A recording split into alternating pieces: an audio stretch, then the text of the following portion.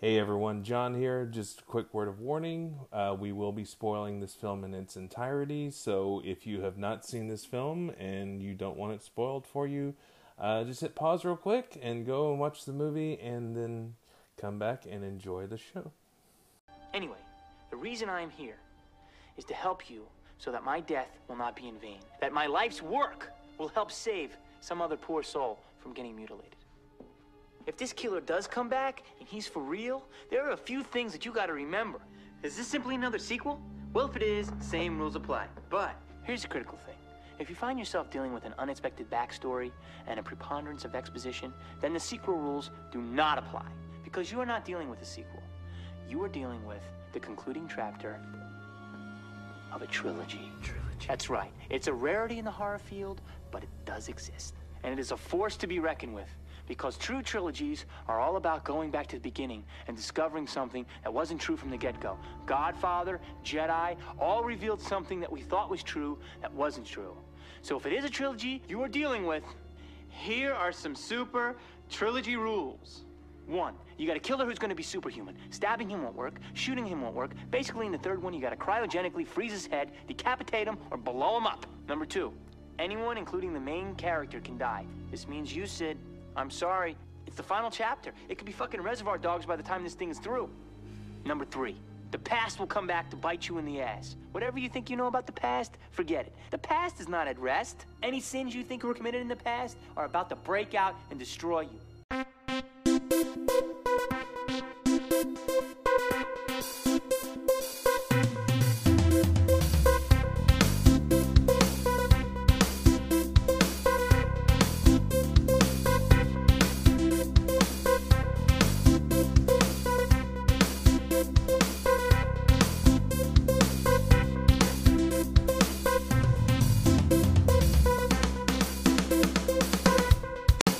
Hey everyone, and welcome to another episode of Surviving Chick Flicks. I'm John.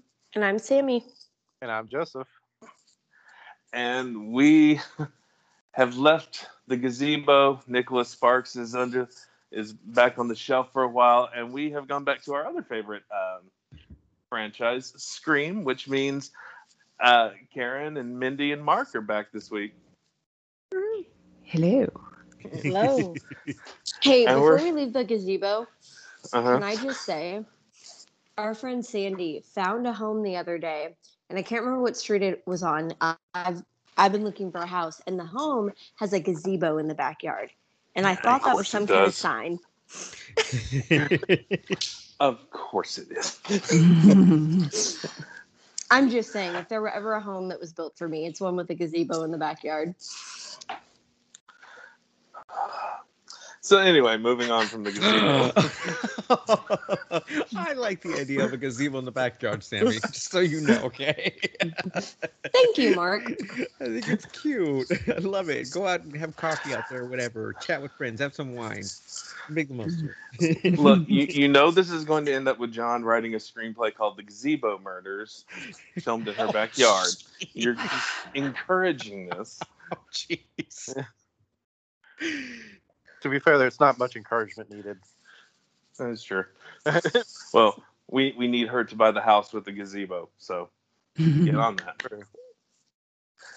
All right. So, yeah, this week we are not returning to Woodsboro. We're going Hollywood with Scream 3, the originally final film in this now 5-part trilogy. So, why don't we... That sounds like my kind of math. It's a 5-part trilogy. Well, see, I kind of stole that because whenever I got into Hitchhiker's Guide to the Galaxy when I was younger, it would be like part 5 of the trilogy. So I'm really just ripping off Douglas Adams, someone much smarter and funnier than me. So The Long Tea Time of the Soul. Yes, I need to actually read those, but the non-Hitchhiker ones. Anyway, moving on. Let's play the trailer for Scream 3, and then we'll get into whatever we're about to do to this movie.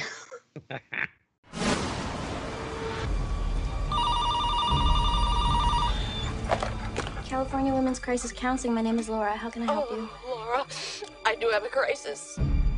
I've killed someone, Laura. Are you listening to me? Huh? Who is this? Just one question. Do you think it's over, Sidney? Do you? Whoever it is now taking credit for Maureen Prescott's murder. But we know who killed Maureen Prescott. Billy Loomis and Stu Monker. I mean, they even told Sidney how they did it. Maybe there is a third killer. Guys, this was about Cotton, and we are not in any danger. We are not in any danger, says Candy, page 15. Who the fuck is this? Somebody who'd kill to know where Sidney Prescott is.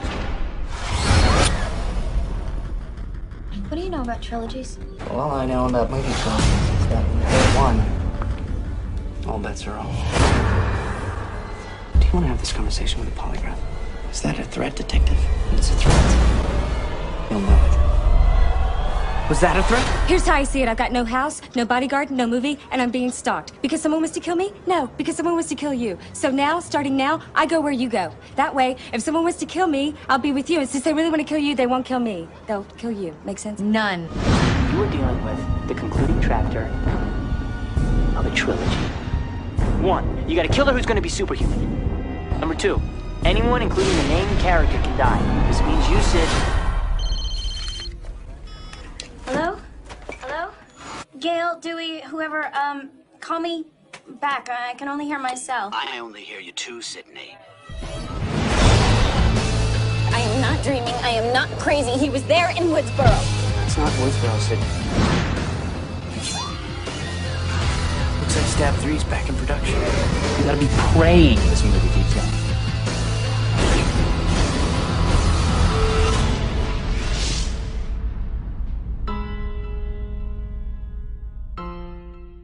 All right, Scream 3, starring Neve Campbell, Courtney Cox Arquette, David Arquette, Patrick Dempsey, Scott Foley, Lance Hendrickson, Matt Kiesler, Jenny McCarthy, Emily Mortimer, Parker Posey, Tion Richmond, Liev Schreiber, Patrick Warburton, several cameos that we'll get into later, written by Aaron Kruger and directed by Wes Craven. So welcome to the one that almost nobody wanted to come back for. And I'm talking about the movie, not the podcast. Well, I mean, you could be talking about both. Yeah, that's true. Oh my god. Yeah. But so this movie came out 3 years after the second film, which the first two were pretty much back to back, and then there was this nice gap in which Williamson couldn't come back. His draft was rejected. Wes didn't want to come back, and he basically had to blackmail the studio into letting him come back, or he basically had to let the studio give him something he wanted in order to get him back, is what it meant. And he got Meryl Streep. Yes, he did. And one of the leads was only available for 20 days, and the only ones excited to come back were the Arquettes because they were newlyweds. And one of the rewatches of this movie, I was just like, how come no one came back from Scream 2? And then I was like, oh wait, dummy, everyone died. All the new people died. Am I the only one that kind of thinks it's funny that they were newlyweds? And I don't know. I just always thought him and Neve Campbell had a little bit more natural chemistry. I don't know. That's just a personal opinion. Then again, they are divorced, so there is that. Yeah. I don't think he has natural chemistry with anyone. Not even himself. Yeah, he's like literally the epitome of a 12-year-old boy masquerade. He's Big, basically. He's Tom Hanks from Big. That is the only time that I think David Arquette has ever been to Tom Hanks. Because one of those two has won an Oscar. Not David Arquette. No. Poor David. All right, so before we get into everything, if you ignored the spoiler warning at the beginning of the show, here's where I'm going to run through the plot as quickly as I can because there's a lot to talk about. I left a lot out, but we'll get to all of it. But if you haven't seen the film, pause now, go back and watch it, come back. Unless you just don't care, then keep listening. All right. Sidney Prescott is off the grid. Since the Windsor College murders, Sidney left her hometown of Woodsboro and is living in seclusion, working for the LA Women's Crisis Center and enjoying an anonymous life. But her past comes calling back when Cotton Weary, host of 100% Cotton, is murdered before his cameo in the production of Stab 3 returned to Woodsboro. The detectives investigating Cotton's murder reach out to tabloid journalist Gail Weathers, because of course they do, for help, and she snoops her way onto the Stab set where she runs into ex-lover Dewey, who was hired as a technical consultant on the film and is dating actress Jennifer Jolie, the film version of Gail. Dewey is protecting Sidney as he knows where she is and refuses to involve her, but as the murders continue, Gail and Dewey and Jennifer form a new Scooby gang to investigate the clues left behind by Ghostface, which are pictures of Maureen Prescott during her days as an actress called Rena Reynolds. The bodies continue to pile up, and ultimately Detective Kincaid, played by Patrick Dempsey, forces Dewey to bring in Sidney, but Sidney is already there, and after having visions of her mother and phone calls from Ghostface. Inevitably, everyone finds their way to the birthday party of Stab director Roman at the home of sleazy producer John Milton, who once knew Sidney's mom. In the end, there's just one Ghostface this time, and it turns out to be Roman, who is the estranged son of Maureen and Sidney's half-brother. Roman reveals that he found Maureen and she pushed him away, only for him to reveal he gave future young killer Billy the push he needed to start his own reign of terror. Sidney seems to defeat Roman and share a connection as siblings while Roman dies, but like all of these movies, Roman springs to life, and Dewey this time gives Roman the fatal shot. Reunited, Dewey proposes to Gail, and along with Detective Kincaid, they relax and watch a movie together as Sidney feels safe enough to leave the door and her life open for another sequel. Okay, so can we all agree that he is definitely Dr. McDreamy, right? That's how we're referring to him? Yes. Okay, good. We're not going to call him his character from Can't Buy Me Love? No. Or discuss the African anteater dance? Yeah. No, he is forever Dr. McDreamy. Yeah. But it's funny because whether he wants to be or not. He looks so much better older when he finally got to Grey's Anatomy, because I never thought much of him back during this time, or even when he did Outbreak. And it's funny because he gets to a certain point where I mean, it's not like I think like, wow, he's like super handsome, but it's just like he grew into that role and he got to the right age and it worked. So he just aged really well. He did definitely. All right. So usual question for everyone. When was the first time you saw Scream 3? So why don't we start with Karen? It was the theater. I went opening weekend. Only saw this one once in the theater. That was enough. Yeah, I was okay with one time. I own it, but it was okay. Mark. It would have been opening weekend as well. Yeah, I mean, I was excited enough with the movies that I would have been there, along with any other friends who were into the series as well. So yeah, it's funny because I walked away from it, thinking like, oh god, there were parts of it that were super cringe, and that was the last time I saw it until yesterday. Yeah. Mindy. I'm not sure if I saw it opening weekend, but I know I saw it in the theater. And I think, like Mark, did not watch it again until recently. Joseph. I also saw it in theaters. I don't remember if it was opening weekend or not. That's way too long ago for me to remember. I know I watched it with somebody in my family, but I just remember sitting there going, I think I've checked out. It was one of those, like, I haven't seen it since theaters, and I was just like, oh, this is going to be weird to see this after so long. Sammy. So, this afternoon. There you go. The first time I saw it, this was the only film I had left because for whatever reason I started with 4. So this is the only one I had not seen yet. Yeah, it is. I think it was on television one day and it happened to be at the beginning and I thought, what the hell? I've done that before. So, and yeah, I didn't see this one in theaters. I don't remember exactly when I saw it, but I know it was on video. I wanted to see it in theaters. The girl I asked to go see it couldn't go, so for whatever reason, I didn't see this or Final Destination in theaters because of her, and I'm scarred for life. But I've watched this actually several times since then, but I watched it like 3 times for this episode, but it was the first time in a long time since I've seen this one. I wanted to rewatch all 3 of them, and then I just realized it's a little more effort than I really want to put in, because I'm not gonna lie, a couple of those viewings I may have checked out as well. Not to give away how we feel about the film. I'm not good at hiding my feelings.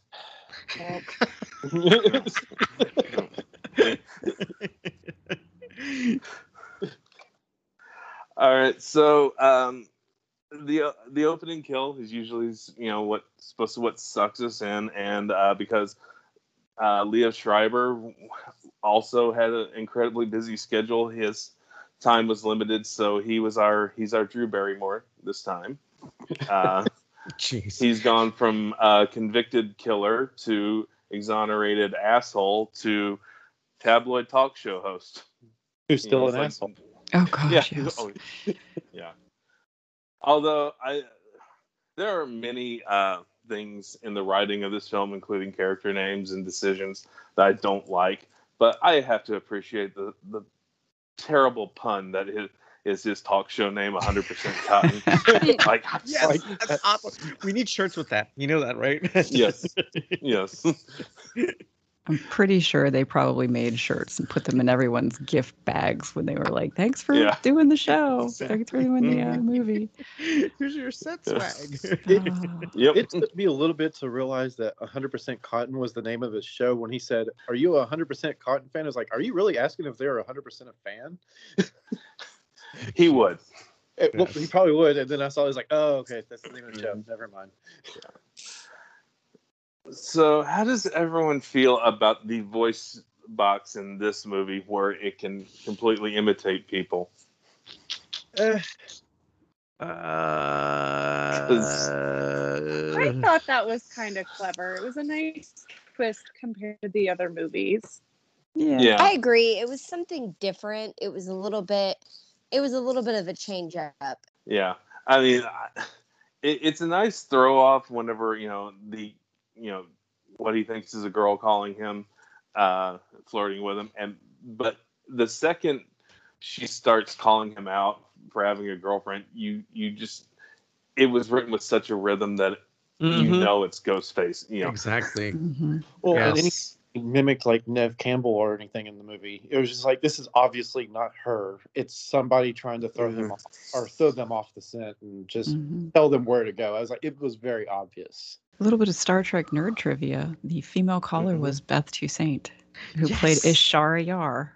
Yes. On the episode Legacy, which was the 79th episode of Star Trek: The Next Generation. Thank you. That's what I was trying to remember where she was from. And every time I see her profile, I think of Linda Hamilton. She looks a lot like Linda Hamilton. Yeah. Cool. Which I enjoyed, but that's a different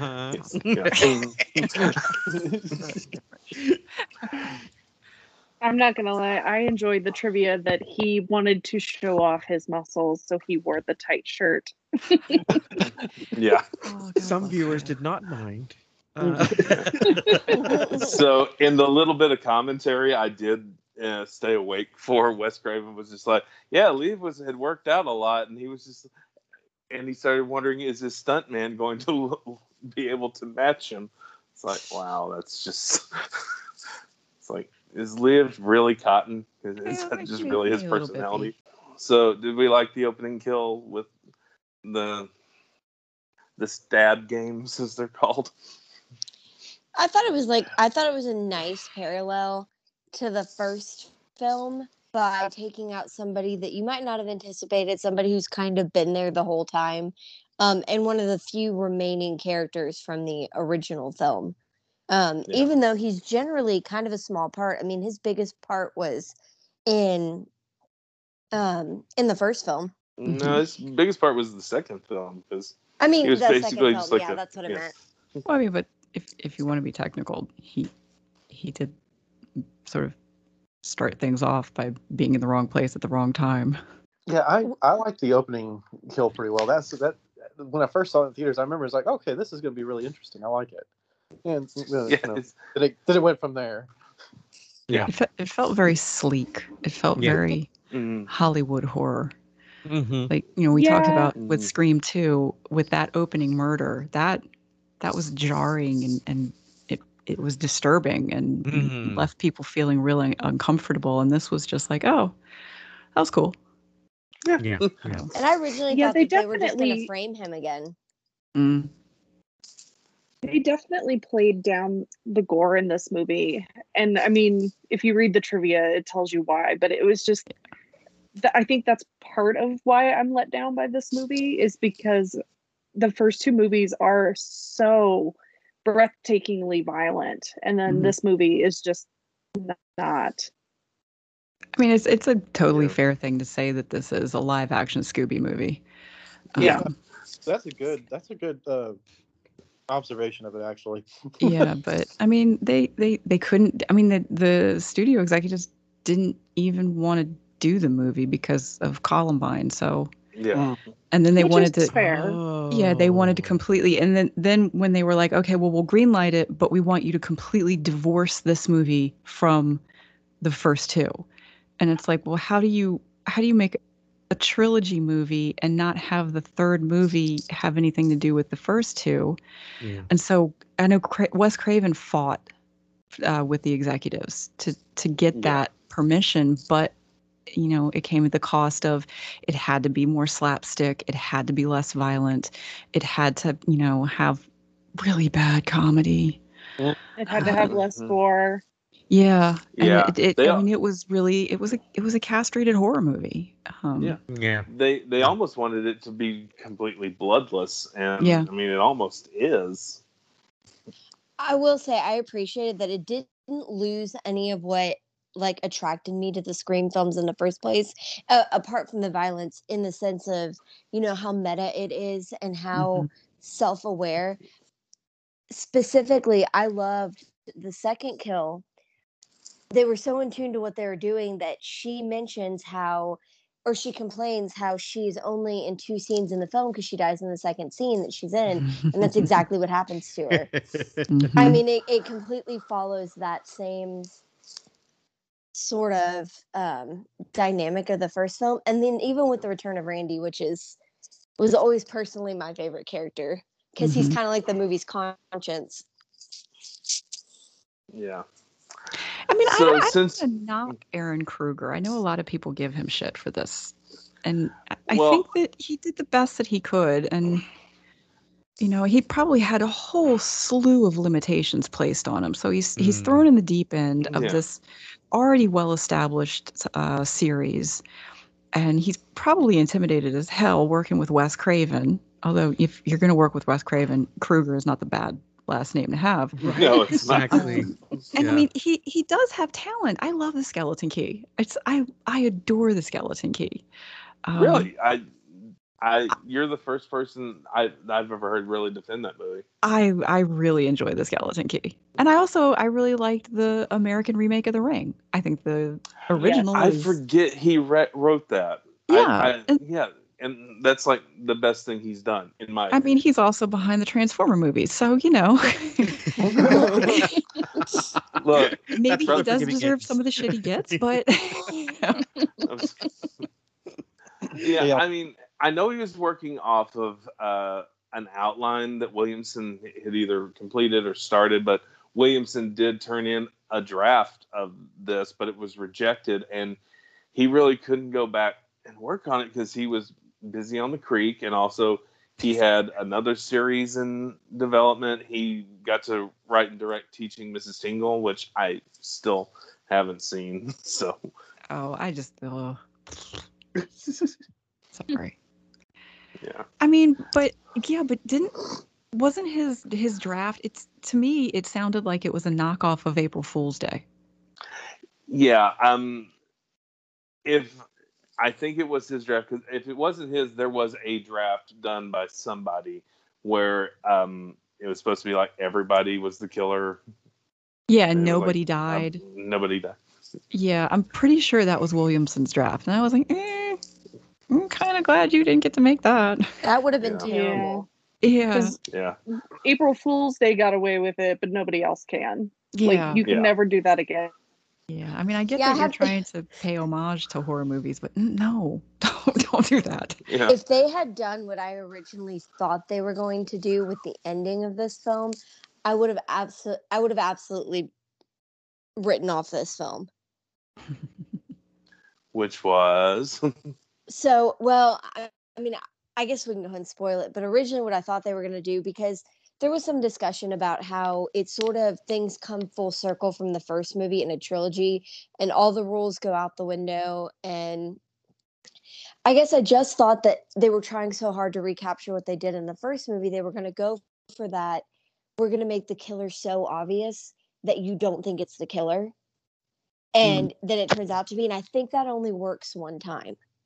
And it did in the first. So I had two thoughts about who the killer was. Originally, I thought it was either going to be Patrick Dempsey and they were going to go with that super obvious route, and that would have had me completely writing off the film. The other route I thought they were going to go is because when they started divulging that story of her mother being in Hollywood and her mother having, slept with these men to get a role, it seemed apparent that she probably had a sibling out there. And that was my second thought. But they didn't do anything to allude to who the sibling was. Yeah. So I appreciated the route they took. Well, I know they were, whenever in this version, they were setting up for Kincaid they wanted you to think he was in on it. And I didn't so much see that this time. I kept seeing the Angelina Tyler character. I hate saying that name. Because and then she is Parker Posey playing Jennifer Jolie. Yeah. It's like most of these character names were like put through a random name generator. Random Hollywood name generator. That's true. But it made it, to me, the film made it look like Emily Mortimer was the killer or one of the killers because she was in the bathroom and she had a Ghostface mask and she was not with everyone else whenever a lot of the things were happening. So, and apparently there was a version of the script where she was Roman's girlfriend and she was the second killer, but I kind of appreciated that they only went with one killer this time. Yeah. So since we mentioned the second kill, can we rip the Band-Aid off where I defend the thing I don't want to defend? Sure. Defending Jenny McCarthy's acting? Oh Lord! I'm going to have to quit if that's the. I wrote that. Everyone get their pitchforks ready. I didn't think Jennifer McCarthy was that bad in this role because I thought she played a vapid actress very well. Yes. Oh, she was an actress. You mean she played herself? Yes. Yeah. The range. I mean. Yeah. Her death But is she was perfect for the part, though. Yeah. And she's improved so much. Her death is one that I enjoyed. Yeah. Ouch. And also, I didn't mind her character name of Sarah Darling. I mean, it does sound like she was in, like, I don't know, 70s porno, but, I mean, it was a less dumb name than some of the others. I do wish we had gotten to see her full death on screen, though. Yeah. That's one where taking the easy way out because of the studio really suffered. Yeah. And her career is really taken off, right? You know what she does now? Yep. She has a podcast where she talks about, because she's married to Marky Mark's brother, Donnie Wahlberg. That's yes, right. where she talks in great detail about their sex life. She's a judge on The Masked Singer. Ew. Just all of it. Ew. I mean, well. Yeah, I didn't want to defend the anti-vax weirdo in the movie, but I didn't hate her, and I enjoyed her death. But I enjoyed everything. Yes, I mean, that's okay. We support you, John.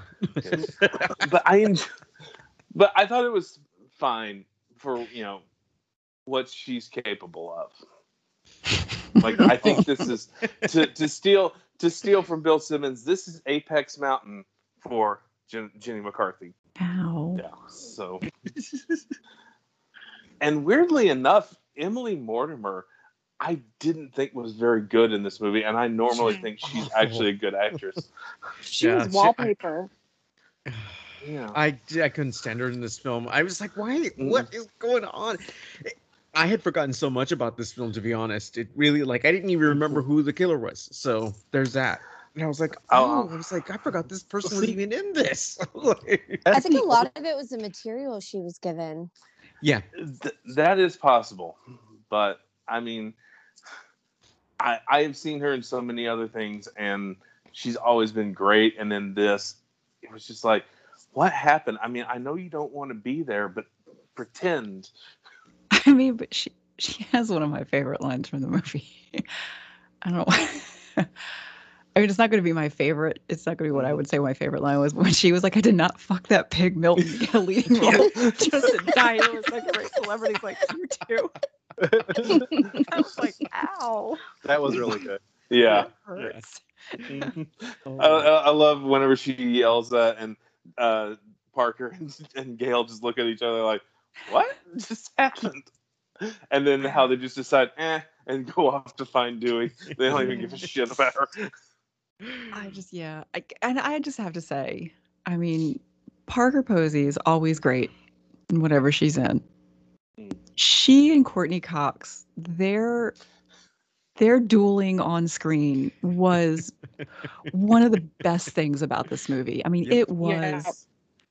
They played off each other so freaking well.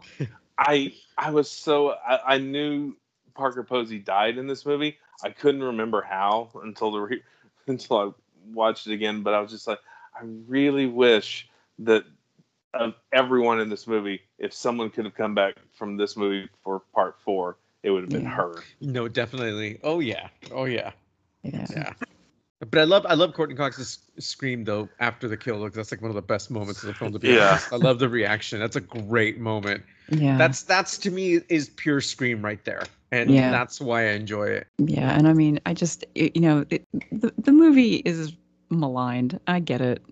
It's got so many issues with it, but those two, they really make the movie.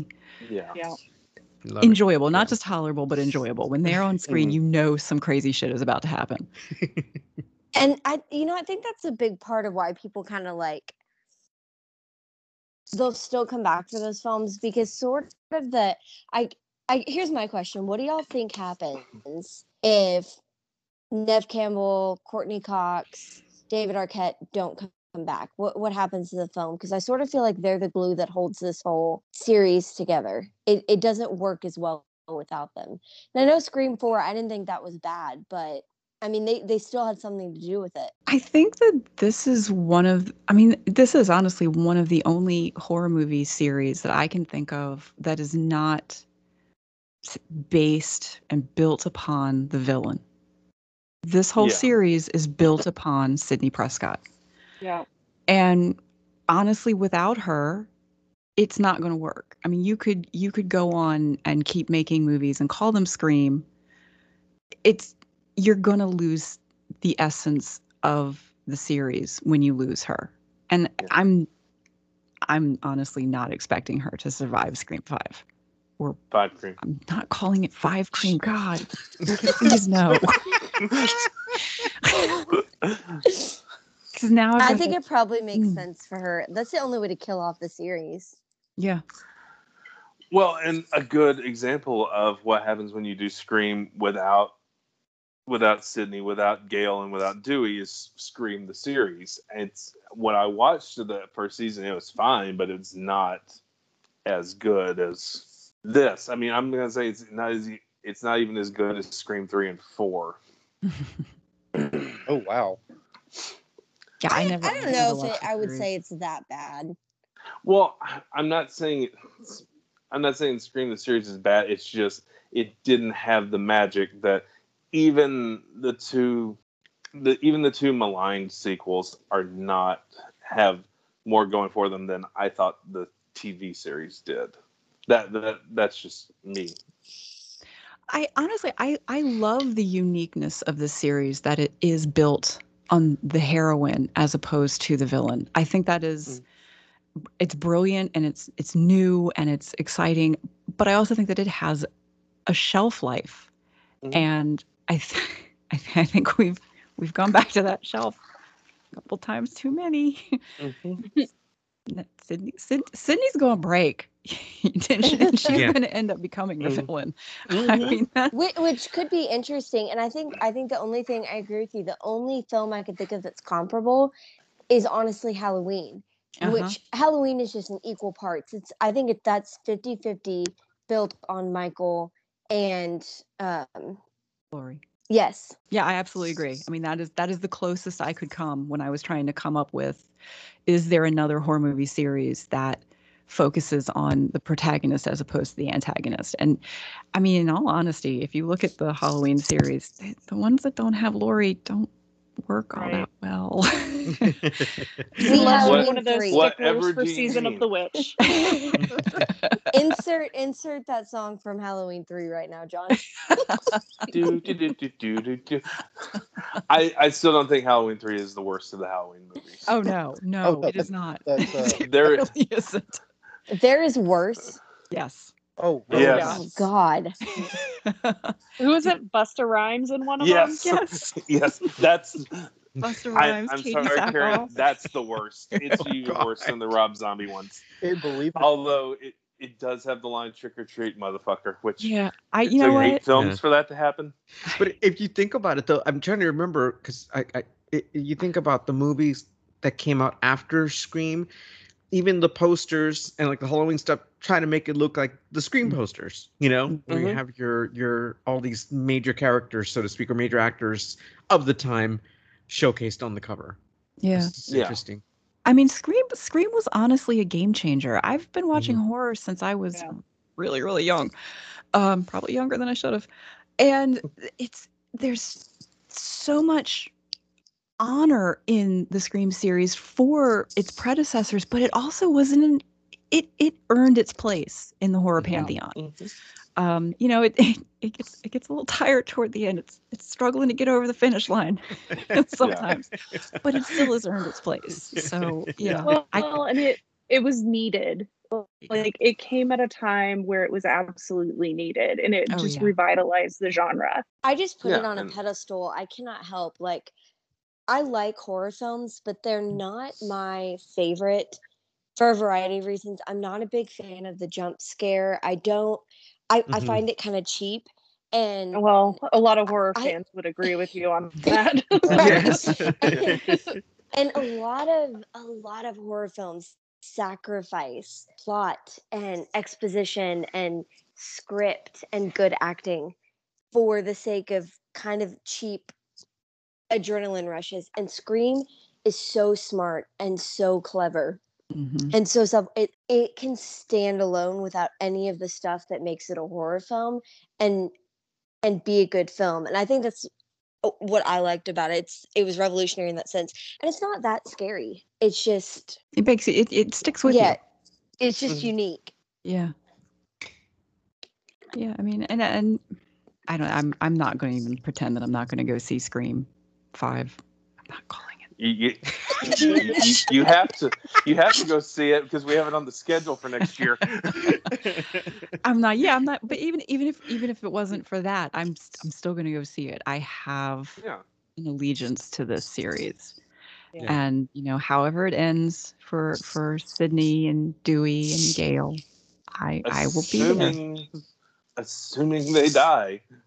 Yeah, I mean, in all honesty, I kind of assumed that this was going to be the movie where Sidney died. Yeah. Because all bets were off. Yeah, it's the end of the trilogy. I remember the scene where we all thought that she was dead, and it was weird because I remember sitting in the movie theater and having like this weird feeling of mourning and acceptance wash over me, and I was like, "Could you get a fucking grip? It's a movie." Well, and I'm not even gonna lie, that was kind of a letdown because you have Randy on screen telling you that all bets are off, that anything can happen, anyone can die, and so you have that expectation. You're like, all right, we're gonna see somebody serious die in this movie, and you don't. Yeah. But they totally foreshadow it that she's not going to, because they do that whole pan to the Kevlar vest. Well, and so as soon as he shot her, that was my thought. I wasn't necessarily expecting her to die, but like even Dewey has gotten the crap kicked out of him in every single movie so far. And next to nothing happened to him in this movie. He's like the Joe Montana of Scream movies, I swear. I'm not gonna lie, I would be okay if Dewey didn't make it. I know. Oh God, it's so sad. I'm sorry. I'm there with you. Being held together by Scotch tape at this point, I swear. Yeah.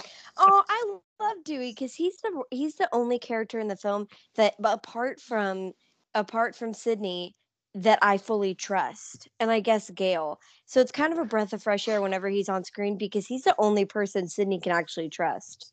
Yeah, that is fair. I mean, it's not like she can trust Gale. She certainly can't trust anybody she dates. No. A red flag. No, her prep, Jerry O'Connell from the last film, she ultimately did realize she could trust him. I mean, it was after he died, but I did like the touch that she's still wearing his letters. Yeah, I did like that. I liked that. So I know Nev Campbell was only available for like 20 days to film. Yeah, she was filming Drowning Mona and Party of Five, I think, at the same time. Drowning Mona is one of my favorite of her films. I still haven't seen it. I need to. I know. I think it's so fucking weird. Isn't Bette Midler in that? Yes, Bette Midler, Danny DeVito, Nev Campbell, Jamie Lee Curtis. It's a crazy cast, and it's such a freaking bizarre movie. Like I was sitting there watching it the whole time, going, "What the fuck am I looking at?" I really like it, but so she wasn't available for it for a lot. I actually think that helped enhance her part in the movie because what we do get to see of her, you see that she's coming apart at the seams. She's not. That's one of the things I love about this series is they don't try to gloss it over and make it a typical horror movie where it's like, oh, these they're indestructible. They can go through anything and they'll come through at the other side and they'll be fine. And it's like, no, they're not fine. I mean, other than Dewey being held together by duct tape and prayers, you've got she's falling apart. She's living by herself. Nobody knows where she lives except for her dad and Dewey. She's behind gates and she's behind alarms and she's behind fake names and nobody sees her except for a golden retriever who's the cutest fucking part of this movie. But she's falling apart. And the bits of her that we do see, like that dream sequence with Maureen, oh man, that's one of my favorite scenes from the trilogy. Okay, so full disclosure, it takes a lot to freak me out. The first time I watched this movie, that scene, I was unnerved watching that scene. It was haunting as shit. It was so well done. And when you think about it, on another level, it's even more disturbing because this is how Sidney still sees her mom. That's how she envisions her mom. And we get further into that later on in the film when she has bigger scenes and she's on the set of Stab 7 or whatever they're doing. But that, if you think, that's how she sees her still. She sees her bloodied and just coming for her and telling her that she's poison and that, you're going to be just like me, and what they've done to me, they'll do it to you. And it's like, it's an incredibly haunting. I mean, she's not in the movie that much, but it's an incredibly haunting part of what's ultimately a clownish movie, but it does have its moments. And yes, I will be the one who'll be defending Scream 3.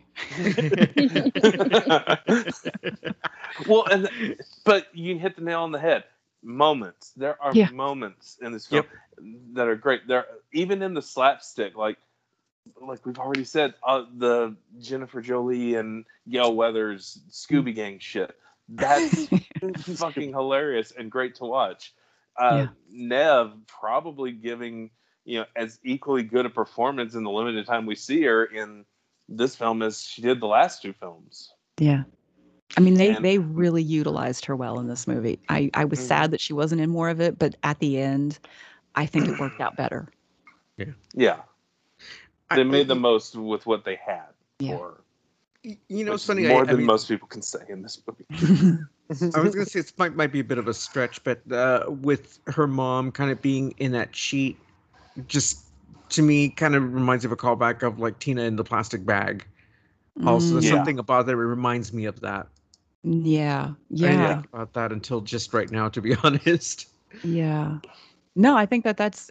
I mean, again, if you're looking for somebody who can give you that kind of creepiness, that's going to be Wes Craven. Yes. Yeah. It was like he just stuck his head in Kruger's office and was just like, "Hey, wouldn't it be cool if we saw a character in a bag see us?"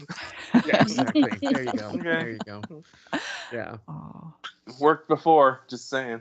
Yeah.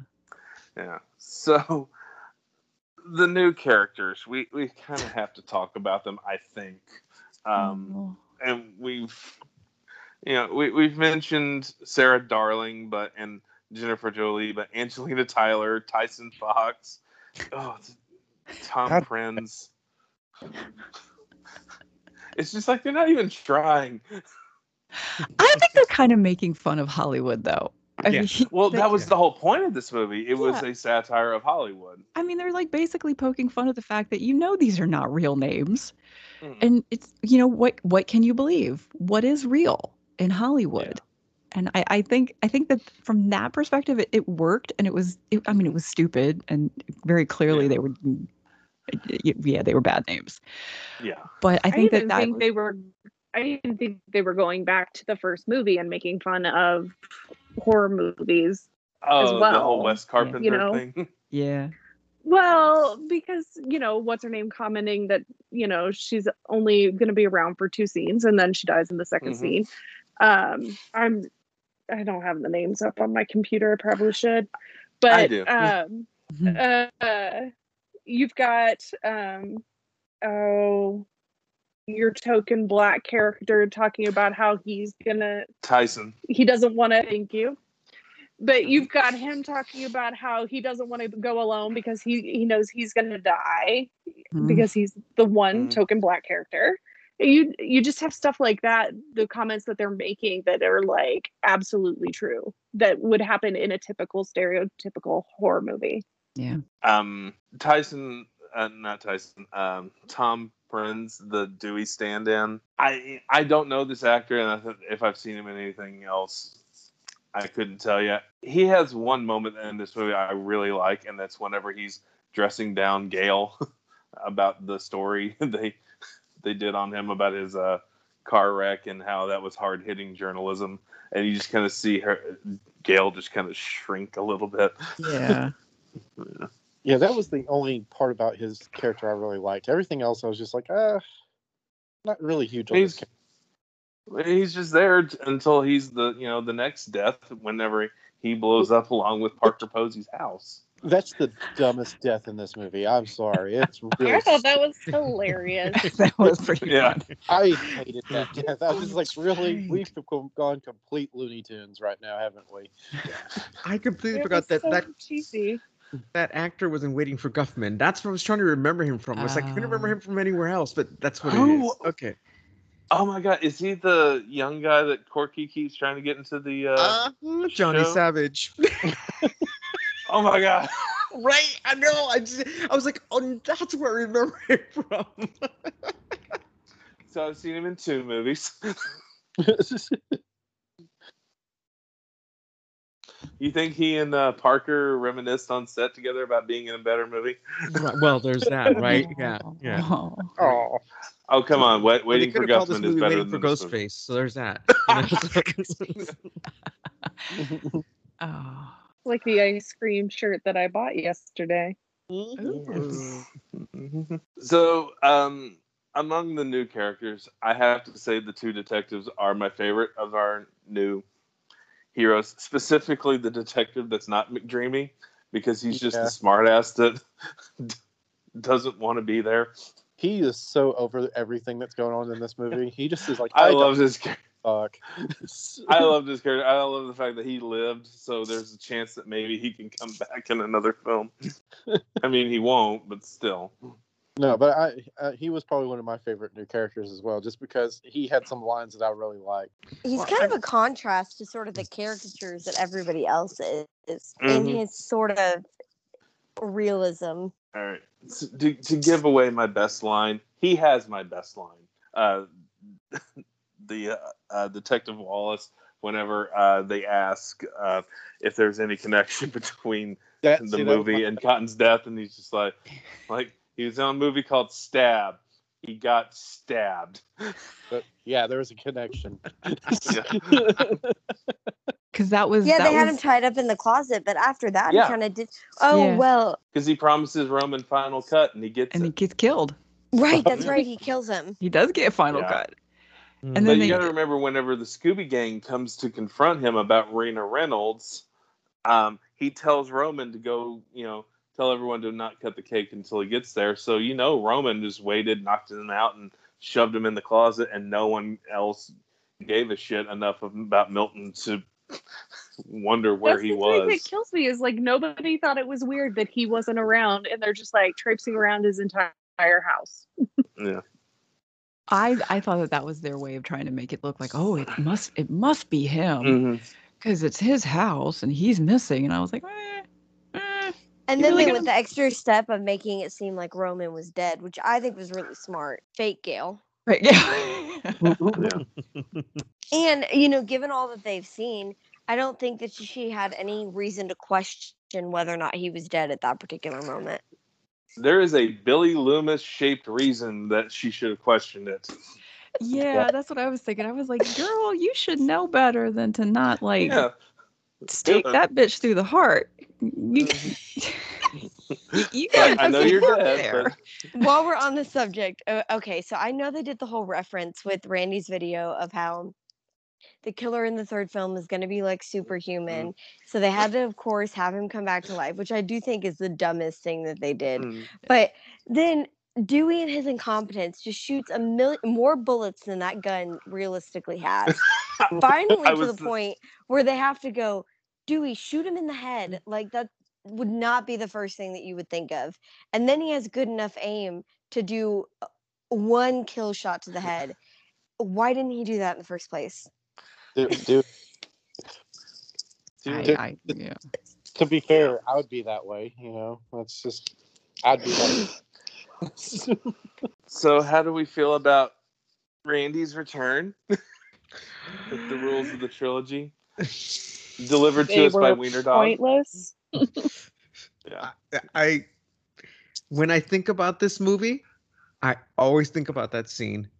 And I couldn't stand it then. I hate it even more now. Yeah, because so bad. It's random. We could have just had somebody deliver the tape and say, "Hey, a fellow geek, I was told to deliver this to you at one point, or whatever, some other thing." But then we get her, and then it's and it goes "Oh my god!" And he goes, "I didn't know you had a sister." And he goes, "Can't you tell?" And I'm like, "Oh my god, really?" No.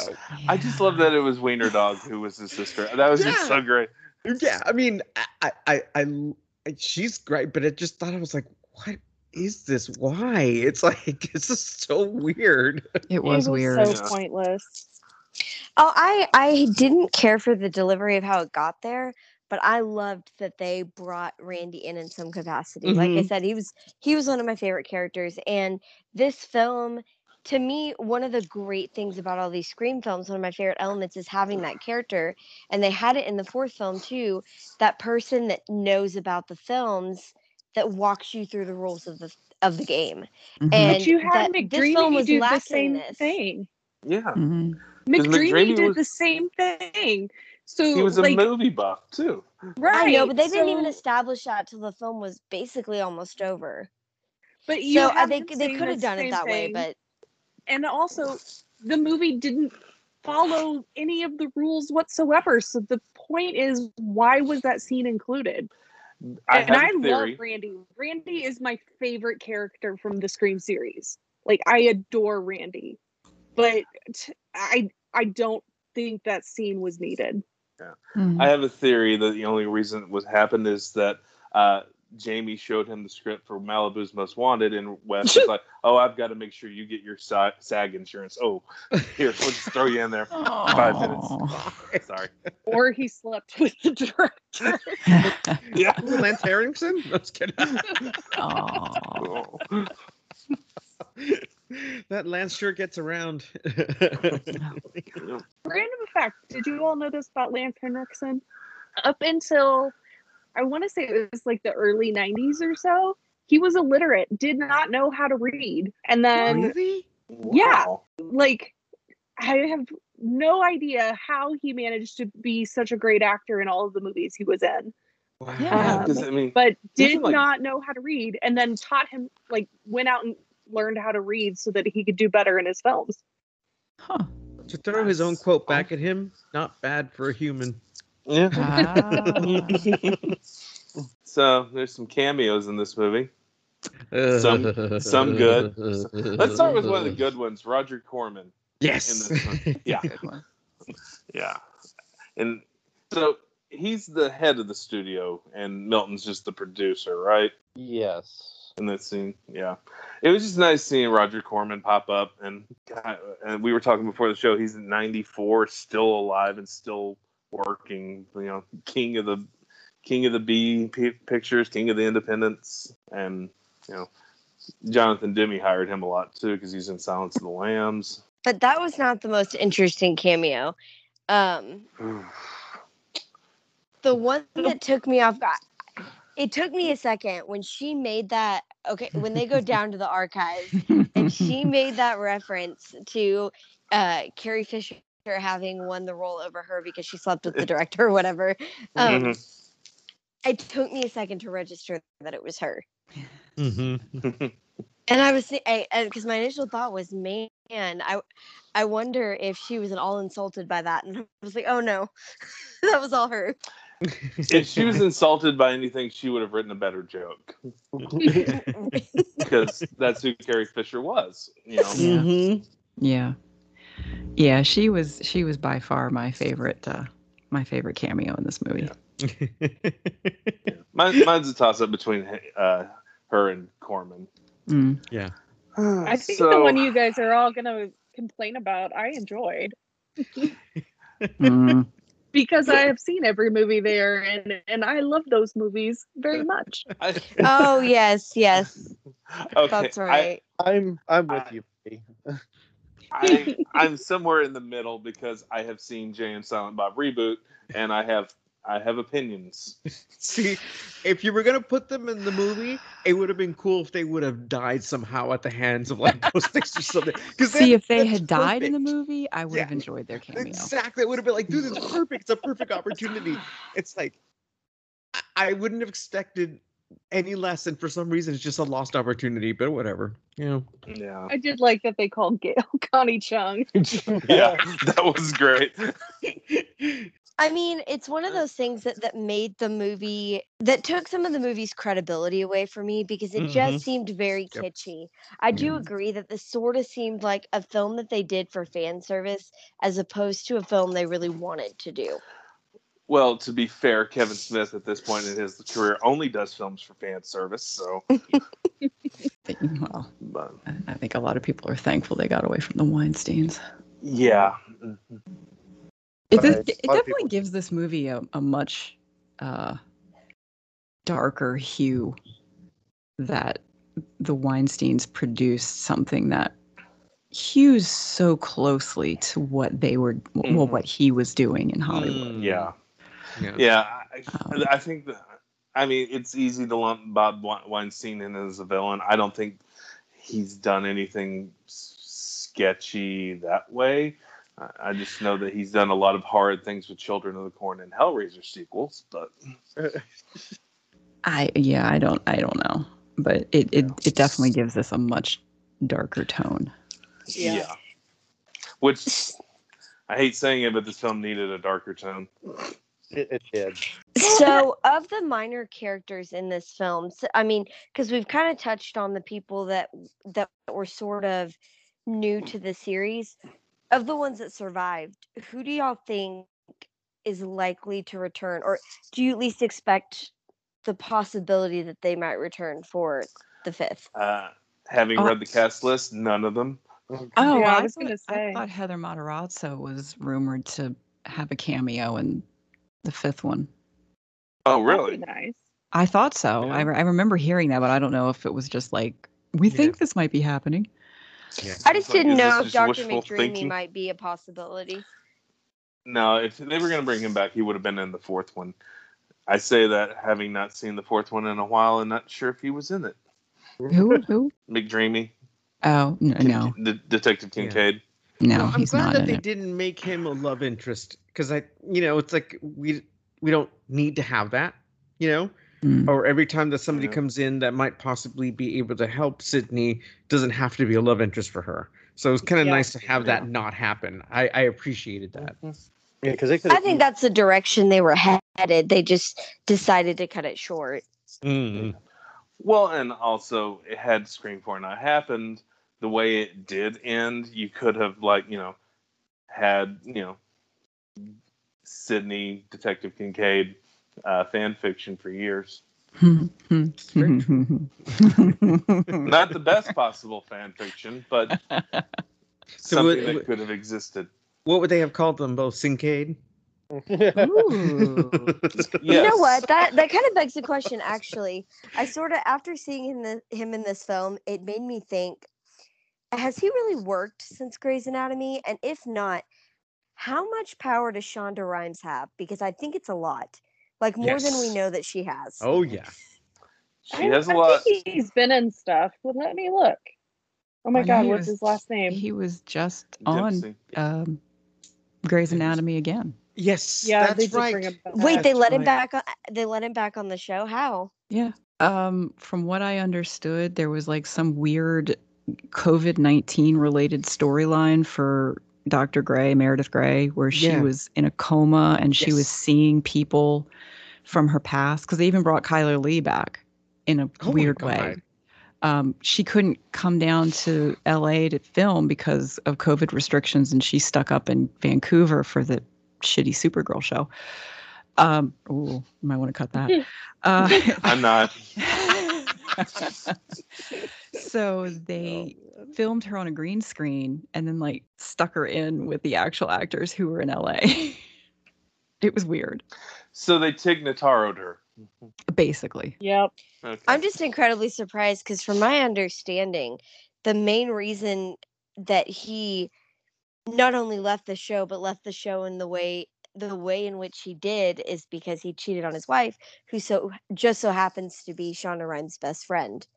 Well, he was doing stuff. He was in Bridget Jones' Baby, which God. Oh, that's right. And then he's been on a couple of TV shows, and then came back to Grey's Anatomy. Well, he lives close by to us apparently, so we could just pop over and ask him how he's doing. Oh. Allegedly, where we live, one of the cities close by, he apparently, I don't know if it's his main residence, but he has a residence here. So you're kidding? No, because he's been seen in our local Target. No. Sammy's gonna hang out at Target now. What? Well, I'm not telling her which city he's in. We'll never see her again. Is he in that Enchanted sequel? Disenchanted. He'd have to be. It's filming right now.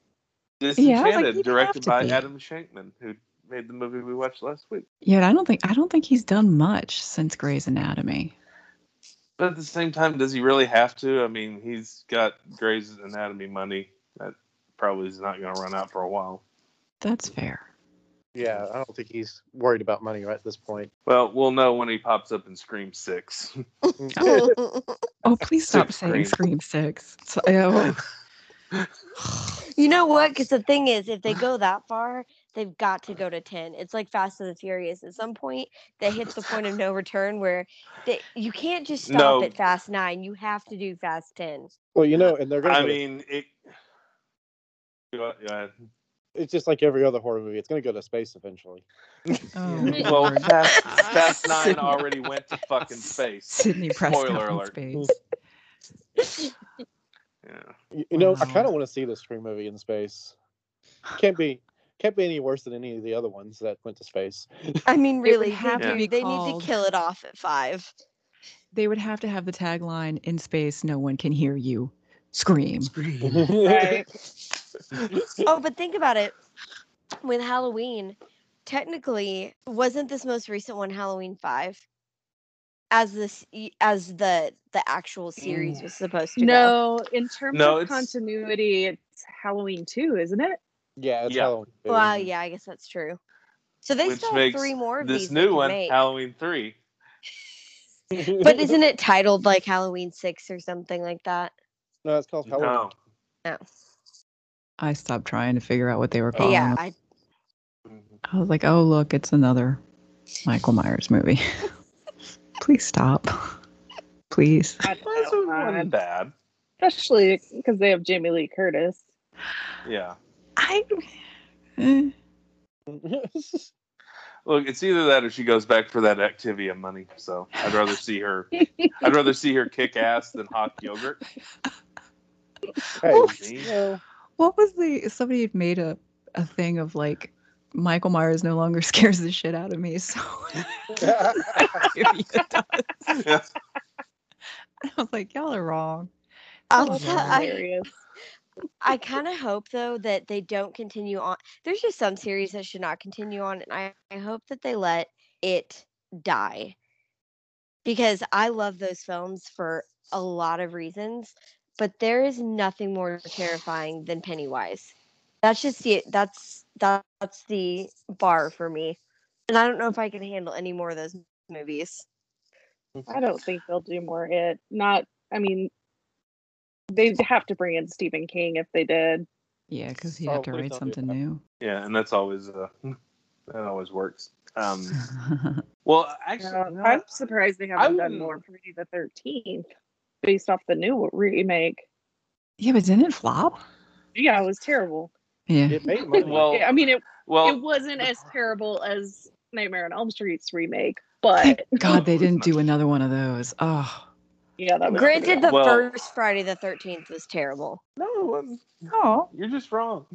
Yeah. I am not though.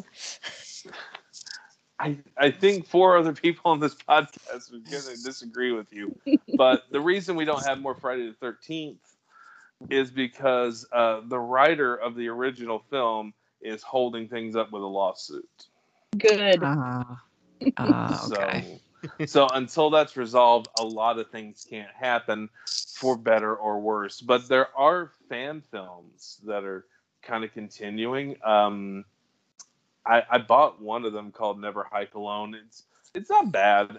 And they made a sequel, Never Hike Alone in the Snow or something. It was a winter set one, but and that one brought back the Tommy Jarvis from Sick. By the way, you totally reminded me. There's a Black Christmas fan film that's finally out that's supposed to be really, really good. That's what I've heard. I would suggest we do that for the show, but I think Sammy would stab me. What, the original Black Christmas? No, we've already done that. That's not necessarily. No, that's not true, because remember I told you before we did that one, I watched the most recent version, I think, of it. I can't remember what year it came out. Maybe it was like 2019 or something. And I thought that was good. Yeah, and so I was anticipating better with the original, and yeah, I think that was one of the ones I did not survive. It was very famously one of the ones you didn't like. Canadian horror, eh? Well, no, it's a film made in the 70s, and Sammy's not a big fan of those. Fair enough. So now that I've called my podcast co-host out, do we want to get into categories? Yeah. All right. Sammy, you want to take over? Okay, so, this kind of would be a good one for creepy or romantic, but this is a horror film, so I think pretty much everything is just creepy. So we can move on to our next category, which is best line, worst line. So let's start with our guests. Do y'all have a best line from the film? I'm gonna have to go with the one line that my wife and I still say to each other to this day. My lawyer liked that. Yeah. It's not even that great of a standout, but the way she says it is so over the top and so perfectly Parker Posey. It is very much Parker Posey. Yeah. Well, and the follow-up to that line was pretty good, too, of not as much as I did. Yeah. Mark, you got one? Oh, okay. Yeah. I think it would have to be. I'm trying to think, because was it? If I'm gonna go one I liked, it's gonna be the it's hard being friends with you, Sidney. When you're friends with Sidney, you die. Just because it just encapsulates everything we've seen up until this point. It might just be whatever throwaway line, but I feel so bad for her. It's like, I know. Poor thing. They say that. Sorry, one of my headphones just fell out. They say that the killer called Sidney, and Gail's like, "What do you say?" "Oh, the usual small talk. What's new? How you been? How do you want to die?" Great one. All right, Okay, we want to move into worst line. Karen, Mark, Mindy, do any of y'all have a worst line from the film? Mine. I'll go back to that scene with Randy's sister. the "can't you tell" line, because I'm just I hate that so much. That was awkward. Yeah. That or the ham-fisted, "Holy shit, Silent Bob." We get it. Yeah. We get it. Well, in defense of that terrible line, not everyone seeing Scream 3 knows who Jay and Silent Bob is, so they had to provide some context. Nor should they have to. Get out of the movie. Die. Also, how fucked up is it that the killer in this movie wasn't a monkey? Stop. Oh, God. I really wanted that to happen. Look, I'm still looking forward to Clerks 3, even though I know that Kevin's best days as a filmmaker may be behind him. I think I want to be proved wrong. I really want another Clerks 2. Right. I'm sorry, I like Clerks 2. I'd watch it. Likely enjoy it. I'd watch it for sure. You Look, never Mindy, know. I own Yoga. Yeah. And what if it ends up being what? Citizen Kane? Wait, did you just say? Wait, what did you just say you owned, John? Nothing. I don't know. Did you say Yogi Bear? No. Yoga hosers. Yeah, that's what I thought you were saying. You know what? Wait a minute. I like that movie.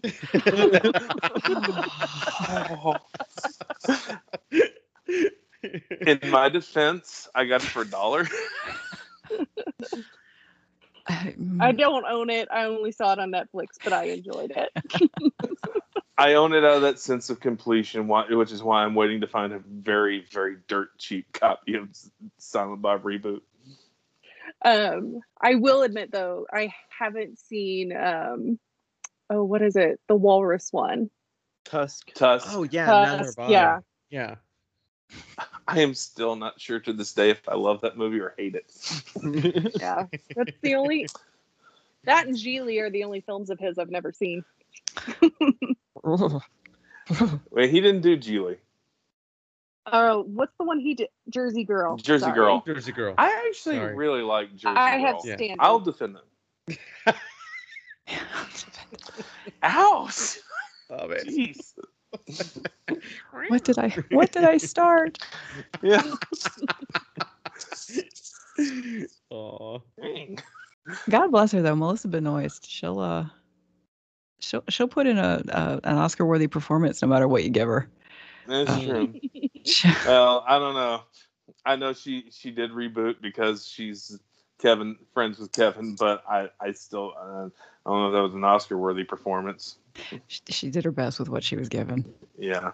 The best part of reboot is the takedown of Chasing Amy. Oh. Therein is where my special loathing of Kevin Smith begins. You might feel slightly vindicated with what he does. Because he calls out the glaring issues.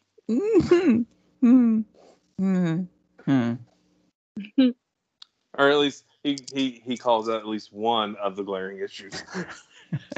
I'll just say that. Maybe I'll go look it on YouTube. I can't find that scene on YouTube, so if I ever do, I'll just put it in the group chat. Sounds like a plan. All right. So what were we talking about? Scream 3? Least favorite worst lines. Worst lines. Sammy, do you have a worst line? Yes, I do. I do think mine is when Gail walks onto set and she goes, "Jesus, deja voodoo." Oh yeah. Yeah, that's just. Damn it! Yeah. You took mine. Yeah. You took mine. Sorry. I mean, it's just it's cheap. It's bad writing. Yeah. And it is one of those things that like one of the Scooby gang would definitely say. Oh yeah. Yeah. I guess since you took my line, I think anything in the Randy video not referencing the actual rules of the trilogy. When Randy's yelling at his roommate, that's great. That is classic. It's just the way he delivers some of those lines. Just like, Joseph, do you have anything? Did we skip over Joseph? No, well, it's okay. I'm used to being forgotten. That's all right. I just played. Well, not really, but yeah. I really hated the way he said he goes, "I'm the director. I direct the killer." I thought that was really stupid. Yeah. I thought it was just really ham-fisted and just like, oh, okay, so that's, I don't know. I hated that line. And anything in the house before it blew up, when they were reading the script for the movie, I thought that was just awful. Yeah. All right. So our next category is our likes and dislikes. So what did y'all like about the film that we kind of haven't already covered? So I'll go first if that's okay. Mm-hmm. Yeah. Okay. So I was going to say that it's not even I actually love this because I'm a romantic sap, but I actually really loved the way the movie ends with the proposal. I thought it was really sweet. Yeah. It's really well. It's actually, to me, one of the better parts of the film because it didn't feel fake. It was really sweet. And I loved their chemistry in that moment. And I was like, I forgot all about this. I was like, this is just really cute. And so, I don't know. All it was missing was a gazebo. But at least it had a balcony. Totally. Oh my gosh. It was totally I think Sydney's got room on the property. She could have one built. Right? Exactly. When Kincaid's arm is healed, they can put it together. There you go. I've got one if I can go next. Mm-hmm. We haven't talked about Patrick Warburton in this movie. Right? Oh yeah. The security guard. And according to the commentary, if you look at his and Scott Foley's sideburns, they change throughout the movie depending on the edits. Did you swap? No, like at one point they get longer and shorter and longer. Like Wes. And this is on the commentary with his editor there. It's just like, Dan, you're going to call him out here? But I love his absolute lack of respect for Dewey, and he keeps calling him Dewdrop. Dewdrop. That's the best. Yes. So I'm going to throw out a dislike. Okay.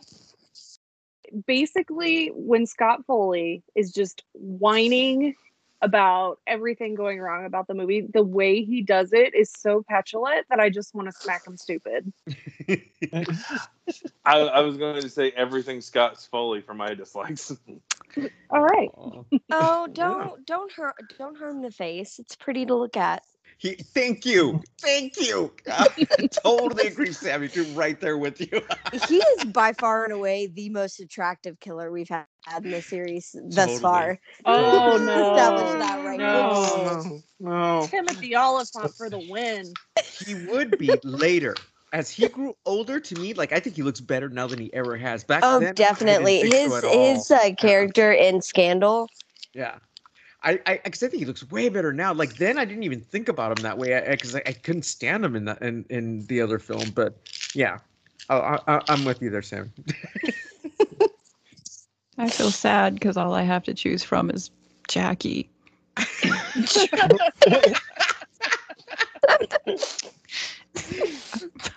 It's fine. Not much of a choice. I mean, I love Jackie, but no. I don't know. I appreciated that they at least attempted to keep some of what made the first two films great with the self-awareness and I think it lost some of that.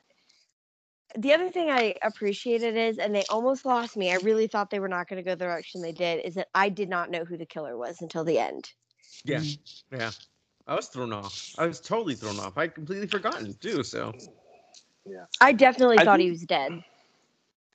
Yeah, I think the first time I watched it, it felt like Roman being the killer kind of came out of nowhere, and on the rewatch, it was slightly less random to me. Slightly. I think one of my favorite parts, again, going back to how they really utilize Sidney's part well, is the whole let's go back to the beginning. And for me, it was seeing her on the sets of Stab and literally her going back to the beginning of the film, and you hear the lines start to play from the first Scream. And, you know, they're lines that we know really well because we're fans of the series and we love these movies. And so we're like, it's nostalgia. And then you start to realize that as you're listening to them and understanding that she's coming apart, you know, she's so damaged by what's been happening that it just felt like, you know, Wes Craven doing what he always did so well and just completely upending the audience. And here he's like upending us in our fandom and saying, you know, you quote these lines and you think they're funny, but listen to them now as she hears them. And then there's the moment where, you know, it didn't hit me until I'd watched the movie a few more times. We don't actually get to see the murder scene that starts all of this off until the third movie. And I know that it's a set and it's prepped for, and of course it's going to be probably bloodier and more horrific. But this is the first time that we get to see even part of what Sidney saw as a teenager. You know, she walked into her parents' bedroom and she saw her mother murdered. And I just think it's little moments like that that just really grounded this movie for me and kept it from being the farcical joke that it could have very easily become. So I think that's one of the moments that really stuck with me.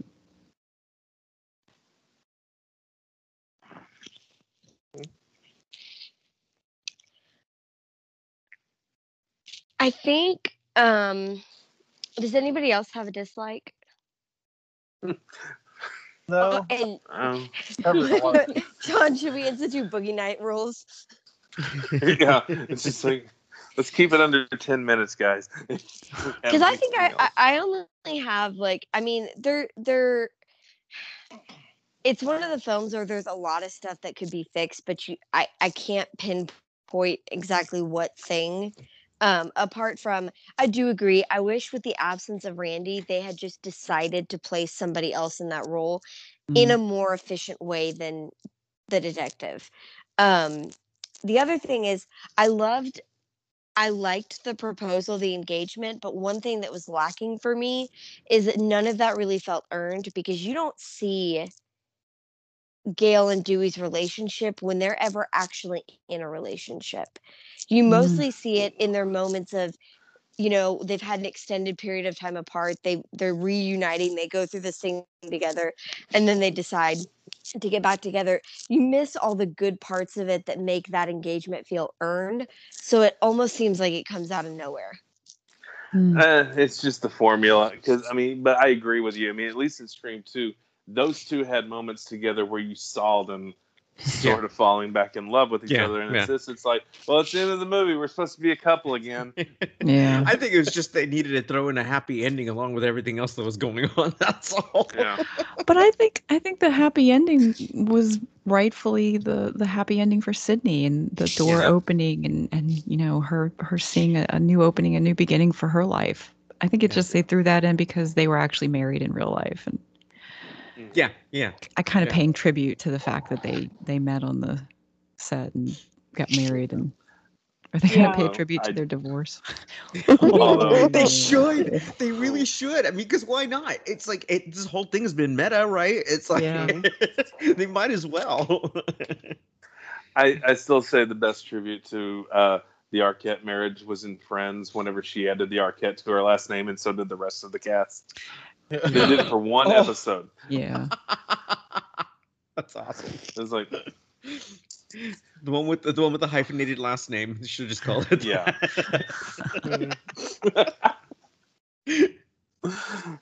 I get that the very last shot of the film is symbolic of Sidney is now not closing herself off from people, but still close the damn door. Yeah. Ghostface it is a horror movie. It's like, well, no, it's more like, Ghostface might not come in, but bugs and snakes and shit might come in. She was metaphorically leaving the film open for another movie, which is exactly what happened. Well, that's it was even more supposed to reason be to the close happy. it. Yeah. Scream 5 in space. Oh my god. Man, were y'all on Twitter yesterday to see it blow up with like the picture John sent us of like the image of the movie? Like Twitter went nuts with that pretty much all day yesterday. Yeah. I didn't see it on Twitter. I didn't see the Twitter, so I saw it on Facebook whenever it came out. Do we know, is that the official poster so far, or is that just fan art? Either way, it was great, in my opinion. I think it's just fan art based on, because most of what I saw was just a picture of the studio or a picture of some, I don't know, editors, I guess, for lack of a better word, with a picture of the Scream mask that said Scream, but it wasn't the official movie looking poster kind of photo. It's a very clever picture, though. I mean, it's, I love it. It's and I think I've said this for 3 episodes. I am still looking forward to Scream 5 or Scream or whatever we're supposed to call it, because if anyone has not seen Ready or Not, the fact that it's those directors coming back to do this, it makes me hope that those guys are going to bring some new life into this franchise. And in their hands, if it's good, I would want it to continue, even if the Scooby Gang doesn't continue after it. So, Ready or Not was so good. It was. Yeah, I love Ready or Not. But are we ready or not for the final verdict? Oh, no. All right. That was nice. Yeah. Good segue. I'm getting better at these. So Karen, Mark, Mindy, Sammy, Joseph, did you survive Scream 3? Go with Karen. Yeah, I survived it. I mean, it does have a lot that I wish it didn't, but it has some really solid moments. So yeah, it's not the first of the Scream movies I'd pop in for an evening fun night, but I would watch it again. Mark? Yeah, I survived it just barely, but that's only because I remembered to wear my bulletproof vest. Nice. Mindy? Yeah, I would say barely. I got shot 16 times, but I jumped up for one last final scare. Nice. Joseph? Yeah, I was kind of teetering on surviving, barely surviving or not surviving. I barely survived it. It's one of these movies I never liked it, even when I saw it in theaters, and I still have kind of the same feeling. Although, talking about it more, there are parts I do like. It's just not one of those I'm just going to go back and watch again. Yeah. So I barely survived it. Like, there's enough in here to make me go, okay, I like that part. All right. Sammy? Yeah, I definitely survived it. Considering the films I have not survived, which I think we established last week is like 2 or 3. Yeah. This is one of light which had a years. T-Rex in it. Yeah, this is light years more watchable than Sleepaway Camp and Tammy and the T-Rex, which, to be honest, I'll give you Tammy and the T-Rex, but I'm sorry. Sleepaway Camp made a pedophile jokes. And the pedophile was boiled alive, so it's what we call justice. Or frontier justice. Yeah, and well, Sleepaway Camp is what most people would call a film. I'm not sure what Tammy and the T-Rex was. An experience. An experience on cocaine. Maybe so I would even go as far to say, I mean, I would watch this film again, no question. Is it the weakest of, I think, all 4 of the current Screams? Yes. I would say out of all 4 of them, it's probably the weakest, but I still think it has its merits. And I still enjoyed it. You know, going into this episode, I thought the Love Fest was going to die, and like at least someone was not going to survive this movie. And at first, I thought it was going to be me, because I have trashed this film online. I've made jokes before, but rewatching it again, I was taken aback at how much good there was in this film. And the good was good enough to mostly drown out the stupid. And there is a lot of this film that is stupid. But yeah, I'm going to echo everyone saying they barely survived this movie. I mean, it's definitely the weakest so far. I don't know how Scream 4 holds up. I've only seen it the one time in theaters. I own it now. I just haven't brought myself to watch it again. Mostly because I've been waiting for our episode when we're going to do that. So, but yeah, barely survived. But the horrors continue next week. Sammy, what are you making us watch? So next week, I think we've established that we're switching up the schedule a little bit, and we're going to do Someone Like You. Oh, that's a good movie. Oh, good. I'm so glad. This is one I came across at like probably 10 or 11 o'clock at night on Netflix and thought, oh, well, I want to watch a cheesy romance. What the hell? And it actually ended up being a really good movie. So now John gets to watch it. And Joseph. Yes, He's I not get to free watch from it this. Joseph, have you seen this one yet? No, I haven't. Oh, but good. Hey, everything she suggested so far, I've survived. So she's batting 100 right now. So. And there's a Nicholas Sparks film in there, so. Exactly. So, Joseph, we're gonna have a conversation off air. We can have the conversation, but it doesn't change anything. All right. Well, this is a question for our guests. Does anyone have anything they're working on they want to plug or give a shout out to? No. Well, for me, you can find me on Friday nights at Pink Milk After Dark with Emma and Brian, and now our friend Chase, who has joined us, and where we talk Star Wars queerly. Yeah, that's been a lot of fun.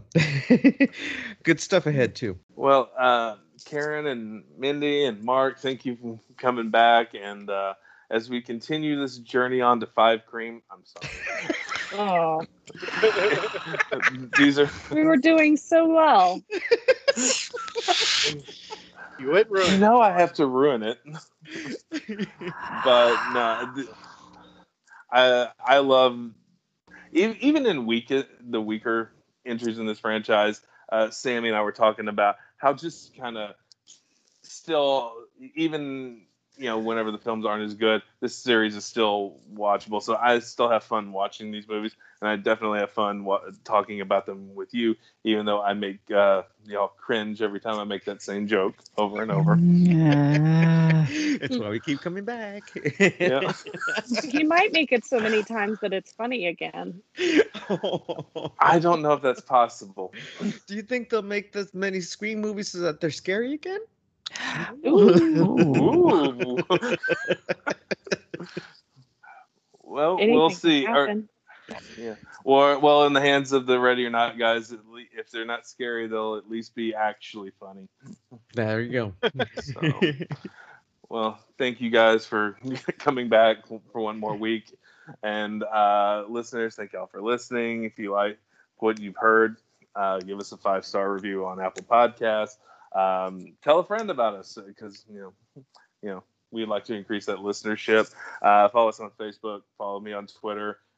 Follow Sammy, who's doing all the stuff on TikTok and Instagram and YouTube. Have we put anything on YouTube recently, or is it still Promising Young Woman? I love how he calls me out and asks this question. No, we don't have anything up there right now, but we should hopefully have something new up there by the end of the week. Awesome. And Sammy, Joseph, thank you for doing this with me. And until next time, bye, everyone.